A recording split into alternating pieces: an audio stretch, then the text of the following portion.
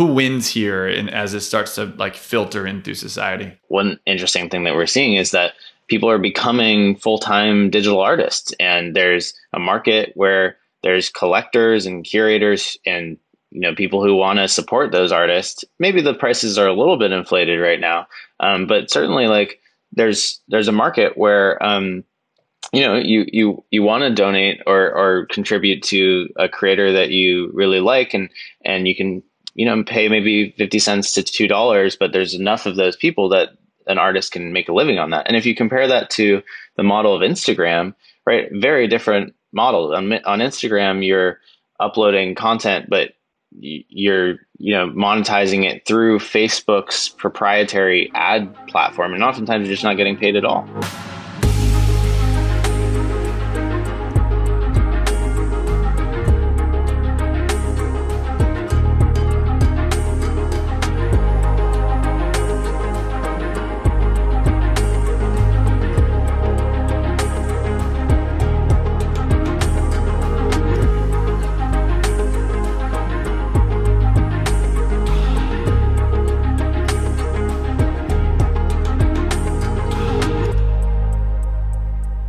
Welcome back to Yang Speaks, special limited series every Thursday, bringing to you a deep dive on a topic that affects our future. And this week we are talking about the future of NFTs, non-fungible tokens.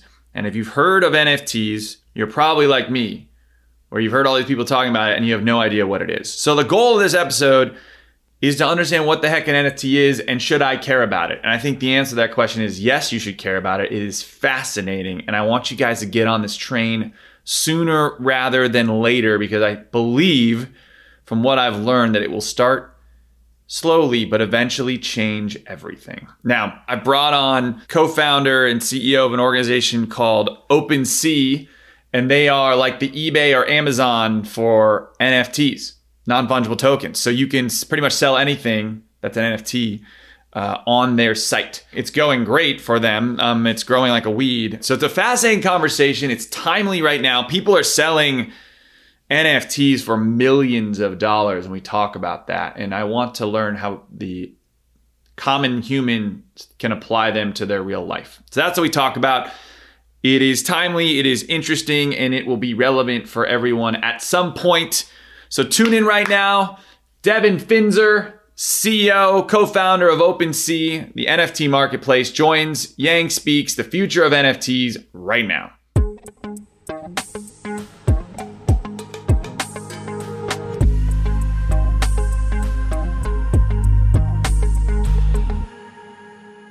All right, welcome back to Yang Speaks. Today, we are talking about the future of blockchain, the future of NFTs with a pretty remarkable entrepreneur.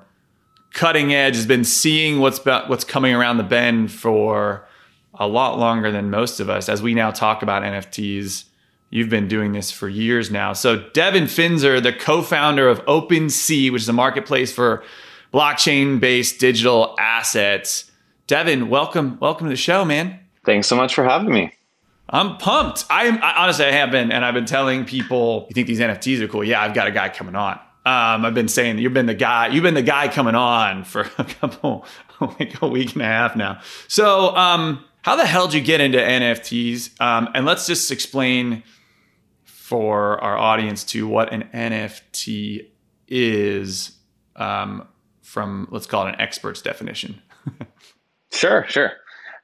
Yeah, I can start with kind of the definition of an NFT real quick. So an NFT is a digital object that you own in kind of a brand new way, and in a way that's similar to a physical object is one way to think about it. So when you own a physical thing, you can kind of do whatever you want with that thing because you have kind of the property rights over it, right? So you could go and throw it in the trash if you didn't want it anymore. You could give it to a friend across the world. You could go and put it for sale on eBay or Craigslist. You sort of have that freedom to do whatever you so desire with that object.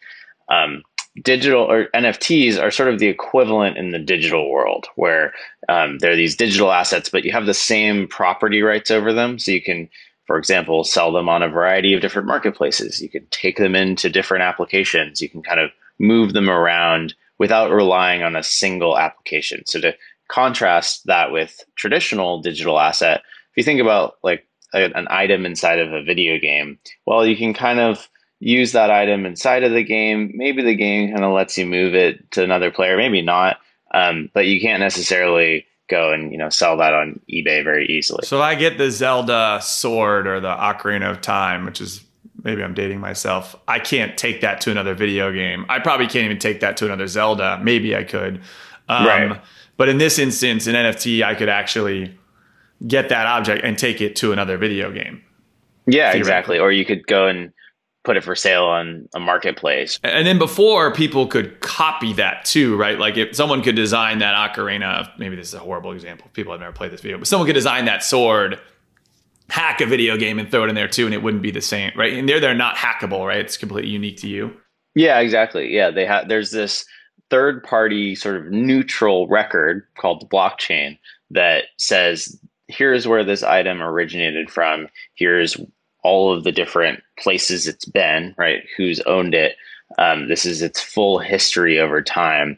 And this is the only one of this item that ever has existed, right? So some people have compared it to art, but I think that like doesn't do it justice in the sense that you could broaden it to like art. So you have to be an art expert, right? In today, and like real modern art, right? Or not even like historical art, Renaissance art, whatever it is. You need an expert, but there's collectibles. So people like a Wayne Gretzky rookie card or XYZ athlete, like that would require an expert to validate it. But also if you had a wooden desk from George Washington's home when he was a child, whatever it was, like someone would be able to verify that too. This is similar to an NFT could technically cover all of those types of things. Am I getting that right? Totally. Yeah. No. So NFTs are very generic. They can represent all sorts of things. Now, what's been interesting is that NFTs are starting to be applied to both existing markets. Gaming is a huge industry, right? People spend billions of dollars buying things inside of Fortnite.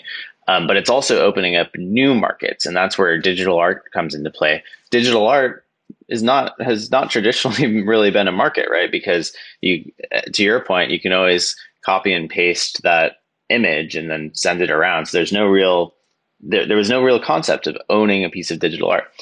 This technology introduces that, and it's unlocked an entirely new and very weird and interesting market where, if I'm sure you followed the recent news with these really giant $69 million digital art sales, that's not something that has ever really existed, right? And so that's what's exciting about the technology is it's so generic that it's both unlocking new markets and then it's also changing the game for existing markets as well. I mean, there are some crazy valuations. Like I've seen a flying Pop-Tarts rainbow cat is getting about 600 grand. I've seen a month-old digital artwork selling for $69 million. What is making these things valuable in the short run, right? Like that's where let's start there. Like what the hell are people paying for right now? Yeah, I mean, I think it depends on the scenario, right? So I guess let's look at an example, right? So one example is a project called CryptoPunks. Have you ever heard of that one by any chance? Okay, so sure. So CryptoPunks was launched in late 2017, and it was actually the first NFT before people even had come up with the term NFT. But basically, it was 10,000 very simple images of these punks. They sort of had these unique characteristics. There were like kind of ones that had sunglasses, other ones were alien punks, there were zombie punks. Only 10,000 of them, and with what we talked about with the blockchain, there will only ever be 10,000 CryptoPunks. That is, as long as the blockchain continues to function in the way that it has for many years now, that's sort of a known quantity. And these punks are like little faces, right? They're like little faces. They look pretty cool. They're kind of cool, pretty simple. So, back then they were given out for free. So people could just go and claim them on the blockchain. And it actually took a while for them all to be claimed. And then they started as you can do with these things, you can trade them around. So every once in a while, someone would buy one for, $50, $100, something like that. And then fast forward to today, and these, they're the first, right? They're the first NFT. Holding one is indicative of being extremely early and passionate about the NFT space. And, just a few weeks ago, CryptoPunk sold for $8 million.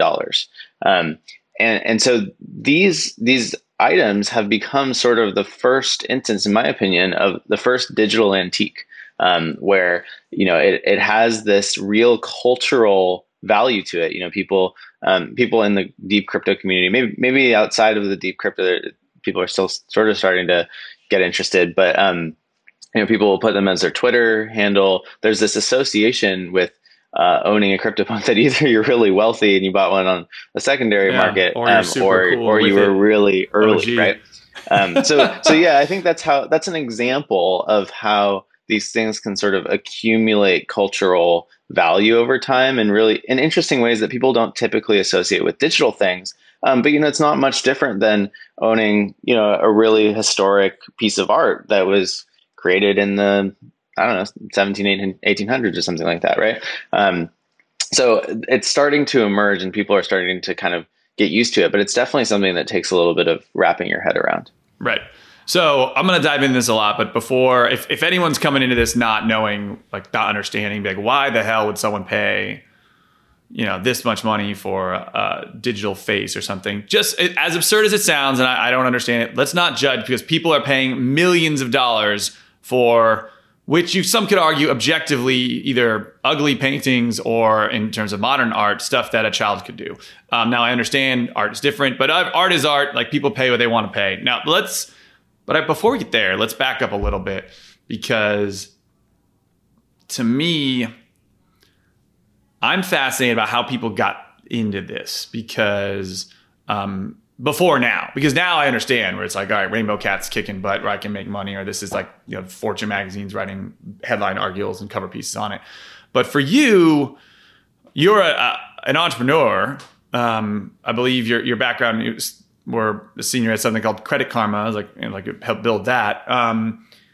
And now your next step after like a credit score company, which is successful, you're like NFTs, like this not these sort of like tech tokens is where you went. Tell us how the hell you got into this, man. Well, like a lot of people, I fell down the crypto rabbit hole. And in 2017, tons of people were starting to think and talk about crypto.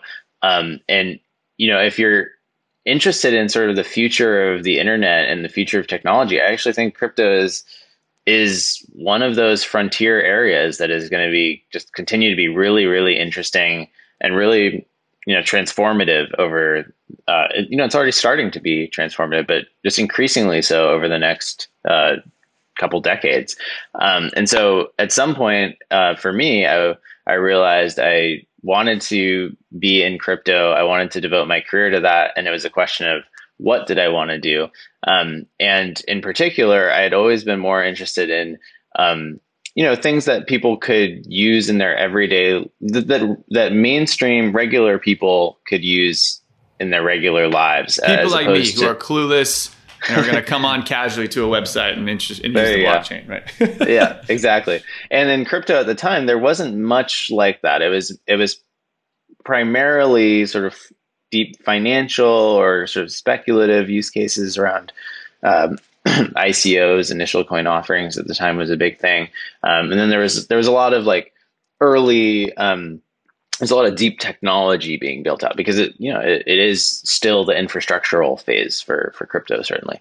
But there was this really interesting phenomenon going on with a project called CryptoKitties, which was actually, I guess, technically maybe the second NFT. Depends what you count as first, or there were some things before that. CryptoKitties launched, and they basically, they went out and created this simple digital cat game, right, where you could buy and sell CryptoKitties.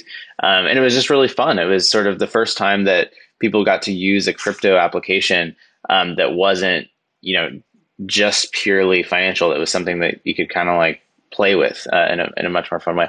Also, I also kind of was exposed to just how interesting the gaming ecosystem had gotten, right? Games have become really the social networks of the future. They're places where people are spending a lot of time with their friends. They're big economies. It is exactly insane. The intersection of those different industries, gaming, crypto, consumer, was just really exciting to me. And then in terms of OpenSea in particular, so for context, OpenSea is a marketplace for NFTs. So we allow you to buy and sell any NFT through a variety of mechanisms. And OpenSea is what you're CEO of now. You founded this, right? That's how correct. long ago? Yeah. We founded it in late 2017.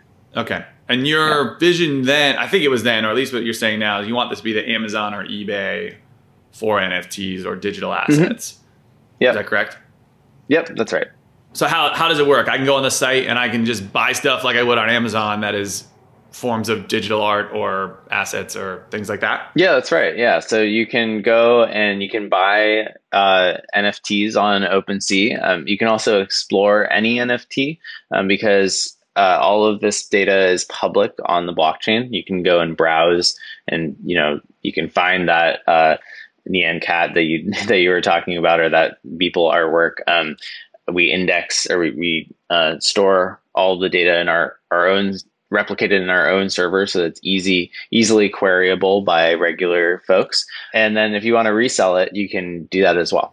And do I have to buy them with crypto, or can I buy them with dollars? Like, how does this work? At the moment, you do have to use crypto. We do have some support for being able to more easily purchase crypto through a widget on our site, but it's only available in certain locales. But we are working on better integration of credit card support as well.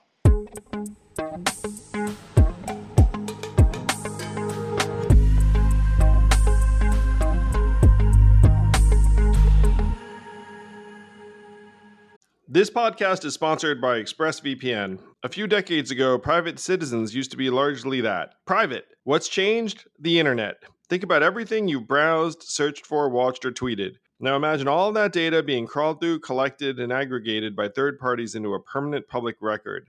Your record.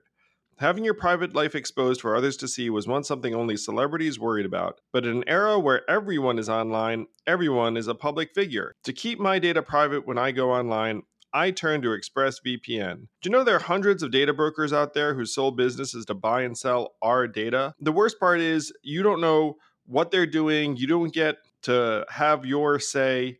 That's why I use ExpressVPN. Just hit one button and then your internet connection gets rerouted through an encrypted server. No one can see your IP address. You're completely in your own private internet. Every time I turn ExpressVPN on, I'm given a random IP address shared by other ExpressVPN customers. That makes it harder for third parties to track me and harvest my data. No matter what device you're on, you just hit one button and you get your own protected connection. So if, like me, you believe that your data is your business, secure yourself with the #1 rated VPN on the market. Visit expressvpn.com/yang and get 3 extra months for free. That's expressvpn.com/yang. Go to expressvpn.com/yang to learn more.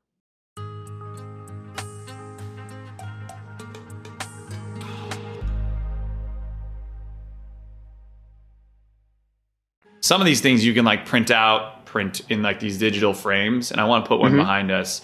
There's a Pokemon card that's called Musky Dodge, but it's Elon Musk's head on Rafiki holding up Simba, but Simba is Dogecoin. That's just the tip of the iceberg, right? Like there's a lot more to where this can go. Yeah, well, I mean, you can think about a lot of different markets that this applies to. One we could start with is the creator economy, right? There's experiences like Patreon, which are awesome, where you can contribute to a creator that you're excited about, but you don't necessarily get anything in return, right? You don't get sort of a slice of their creations, or you're not really owning something at the end of the day. You're just contributing, which is great, but imagine if you could contribute. What if you could buy, this is the case today, right? You can buy a piece of digital art from one of your favorite, a collectible from your favorite musician, or you could buy something from a nonprofit that you're trying to support and sort of have more ownership in that project or that person.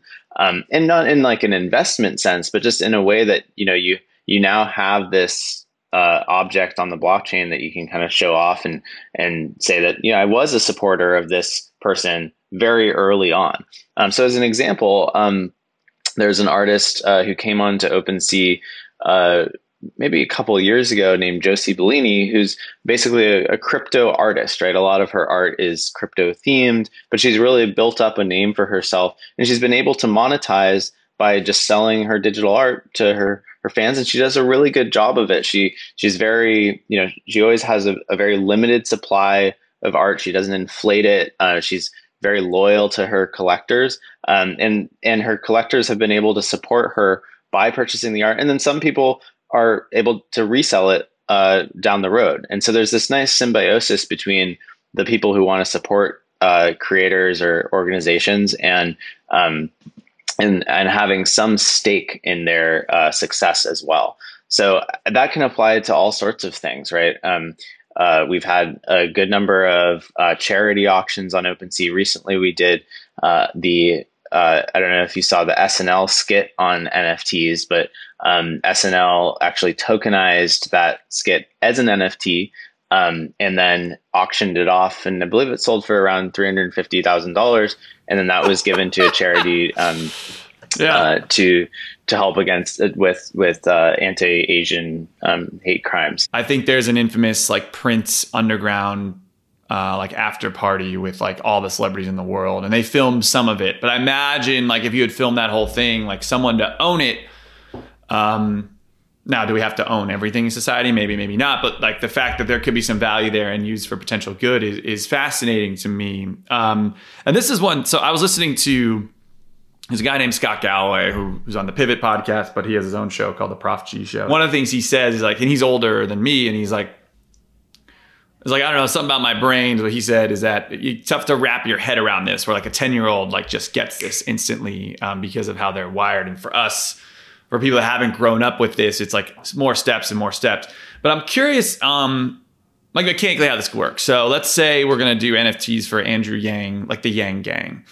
And you could buy a token that made you a card-carrying member of the Yang Gang. Andrew would get money for his cause or for charity or for his campaign, theoretically, or whatever. And then you as a Yang Gang NFT, like token holder, could, I don't know, use that token could give you access to Ask Me Anythings or Q&A sessions with Andrew, or access to specific virtual or in-person events, and you just have to have the token ID to get in. And then you could sell it theoretically to others if that value became higher or I guess lower at any time. Is that a good example of how this could work? Yeah. One, very cool. But two, like what does this blow up? Like who wins from this? Who loses from this? Because I see, and Scott was talking about this too, he's like, I see the middlemen and like the middle brokers getting crushed here because I'm going directly to Andrew Yang in this case, or I'm going directly to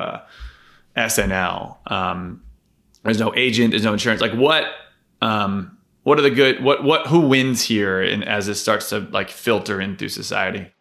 Yeah, it's a good question. And I don't know if anyone it's really hard to say. I think, my sense is that this is a brand new market, and it's going, in my opinion, it'll be a very big market. As we've sort of alluded to, this is not just about collectibles, and it's not even just about art. It's about really the tokenization of all sorts of things, right?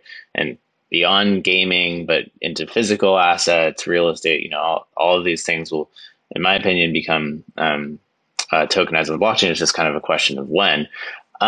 In that world, I do think that there's a lot of benefits will accrue to users, right? So, and people will be able to monetize things in a way that they hadn't been able to before. So, what one interesting thing that we're seeing is that people are becoming full-time digital artists, and there's a market where there's collectors and curators and people who want to support those artists. Maybe the prices are a little bit inflated right now, but certainly like there's a market where you want to donate or contribute to a creator that you really like, and you can pay maybe 50 cents to $2, but there's enough of those people that an artist can make a living on that. And if you compare that to the model of Instagram, right, very different model. On Instagram, you're uploading content, but you're monetizing it through Facebook's proprietary ad platform, and oftentimes you're just not getting paid at all, right?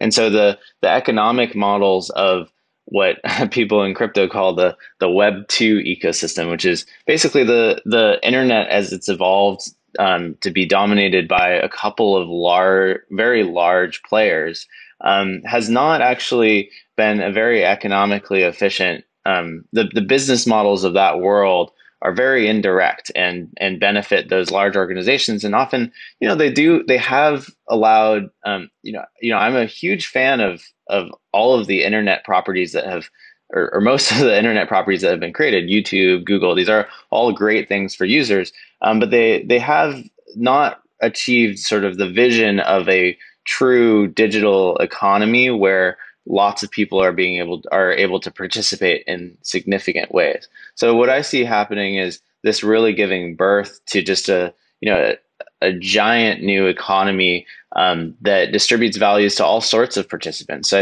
I do think that new companies like ourselves are going to be built from that inside of that world. Folks, across lots of different industries, and probably even the existing incumbents like the Instagrams and Facebooks of the world are going to get involved at some point as well. But I just see it as sort of the birth of a brand new model, and really the sky being the limit in terms of what sorts of things people can build. The more you dive down this rabbit hole, the more you realize how game changing it is, and it's frankly mind blowing to think about. Okay, right now on Instagram, I post something, I'm an influencer, I post something, I get a bunch of likes, and then maybe people will pay me to put products on there. Meanwhile, Facebook gets all the real money, which they're getting your data. And we did a whole episode, my first episode of Future of was with e-commerce experts, and they're talking about, it's better for people to start new businesses now, and like small business owners can have a global market through Facebook. But the real winner there is Facebook, and the bigger it gets, the harder it is to do well as an e-commerce salesperson. The better Facebook really dominates. But you're talking about a world where people they don't need Facebook as much, in the sense that they can buy a piece of XYZ, piece of a company, piece of real estate, and buy and sell it on their own future. And like, so where it's getting to, what I'm curious is like, let's say you're 17 years old, and you get into Harvard, you get into MIT, you get one of the best schools in the country. Instead of having to take on debt to go to school, you could actually sell your equity, and you could sell a stake in you, whether it's your future income, or you could put an LLC around it, or just your, you have to figure how this works, but your future worth in a way. And I know like sports companies have tried to do this with like draft prospects and things like that, but there's a way where someone could finance their education this way, based on their future prospects. Thoughts on that, like how it values people, or how the weirdest shit you could buy like an NFT of, like, and then could you sell that on OpenSea, your platform? I don't know. Yeah, I think those are all interesting ideas, and I'm not claiming that everyone is going to kind of sell equity in themselves. Maybe people have experimented with that, but I think it'll start more with things like digital art, games, these things where you can buy something and then you can become sort of a participant in that economy and become much more entrepreneurial in that economy. So actually, let's take gaming as an example, right? So gaming worlds are these very sophisticated economies, right? $1 billion economies in some cases, but they're completely controlled by the game developer. They're command and control economies. There's no imports, there's no exports, there's no free trade. There's some entrepreneurship, but it often gets shut down. So what would happen if you kind of opened up that economy to all of the free market activities that we know make economies a lot larger, right? So what if you allowed items to be traded on external marketplaces? What if you allowed items inside of the game to be used inside other games? What if you allowed people to take loans out on items, or really participate and own pieces of the economy in a way that you traditionally can't in online games? Well, there's examples of these starting to emerge. There's a couple of projects in the NFT space. One is called Decentraland. The other is called Cryptovoxels, where you own a piece of land in this virtual world, and then you can build things on top of it. And these plots of land in one of those games in particular used to sell for maybe, I don't know, $50 or $60 each. People bought the land, started building out a little world themselves. Now people, we've seen bundles of land sell for hundreds of thousands of dollars as this world starts to get more and more interesting. And people are creating virtual museums where they'll put up their NFTs from various art projects. Yeah. So it's sort of the beginning of what people have talked about with some sort of metaverse type scenario. Well, it starts merging what's fake, quote unquote, like what's digital and what's real in terms of physical. Our generation has been, like our parents' generation was able to, and we're all frustrated with like, well, why don't you take your money you have and invest in real estate or invest in some X, Y, and invest it. And the reality is our generation doesn't have any money. And if we, the little money we do have is not enough to invest in real estate or things with like, high upside the way it was for our parents and our grandparents certain ways. And this is the closest thing I've seen for us to actually have real investment opportunities in the sense that you could buy small pieces of real estate that have tremendous upside, but you don't have to put up $1 million for the down payment or $100,000, whatever it is. You could buy it for a smaller piece. And to your point, what's defined as real estate has now broadened very differently. So a little piece of land in a growing video game, while it sounds fake, more and more people are going to play that video game, more and more people are going to invest in that video game and play. So that appeals to real estate. If you own it, it is actually as valuable or more valuable than some real estate in real life. So that's what's wild to me, where this it is essentially a democratization of, let's call it, investments in a weird way. I hesitate to call I don't think all NFTs should be viewed as an investment, right? Some of them are just useful in some capacity, right? You could have NFT event tickets, right, where you're just buying something to attend an event, right? But it certainly broadens the landscape of what can be owned in a digital context, right? And so when you introduce, at the end of the day, what NFTs do is they introduce property rights on the internet, and the implications of that are just extremely broad.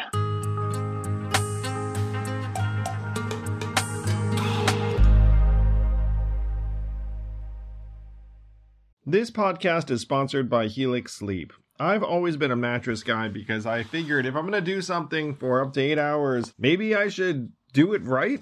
And Helix Sleep lets you do it right by sending you one of 20 unique mattresses that's tailored for you. I took the Helix Sleep quiz, takes only a couple minutes, and I was matched with a Helix Dawn mattress because I wanted something that felt firm and I sleep on my back. That mattress is exactly what I needed, but strangely enough, my kids now seek out that mattress in the house and want to sleep on it even though I did not order it with them in mind.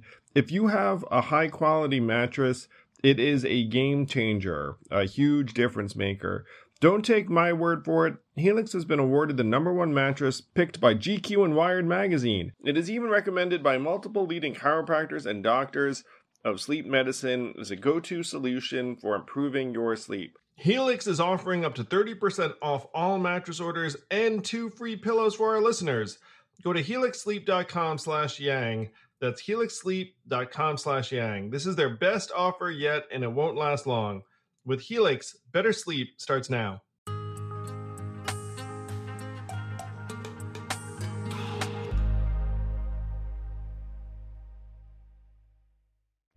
if I want to start buying tokens, how do I start? There's a variety of ways that you can get started. There are some websites that allow you to buy directly with the credit card. My personal recommendation would be to get a crypto wallet. There's one called MetaMask, which is the most popular crypto wallet. And then if you want to sort of experience these in their full glory, you will need to buy crypto. You can do that in a variety of places. Coinbase is big one in the US.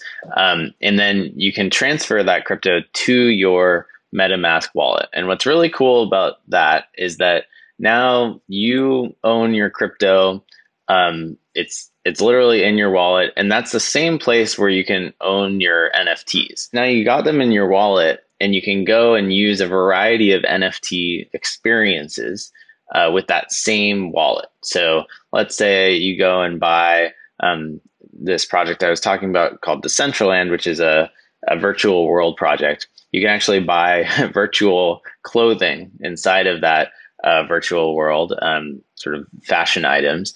You can go and buy that on OpenSea, and you can have it in your wallet, and then you can connect your wallet to Decentraland and use your stuff inside of Decentraland. And the interesting thing about having a crypto wallet is it kind of goes with you wherever you are on the internet. I see that every time I talk to folks like you, I see the potential of this. I see where it's going. It's remarkable. The one thing to me that seems a massive barrier for this to really become mainstream outside of like the gamer expert techie community, and maybe we all become that way, that's true, but the big barrier to me is the cost of the barrier to entry, in the sense that anecdotally or just as a comparison, mobile payments are better than paying on a credit card for even convenience, right? Like if I could just take my phone and tap it on something or hold it up or scan it, it's faster, it's easier, it's more efficient, it's theoretically more secure than credit card payments.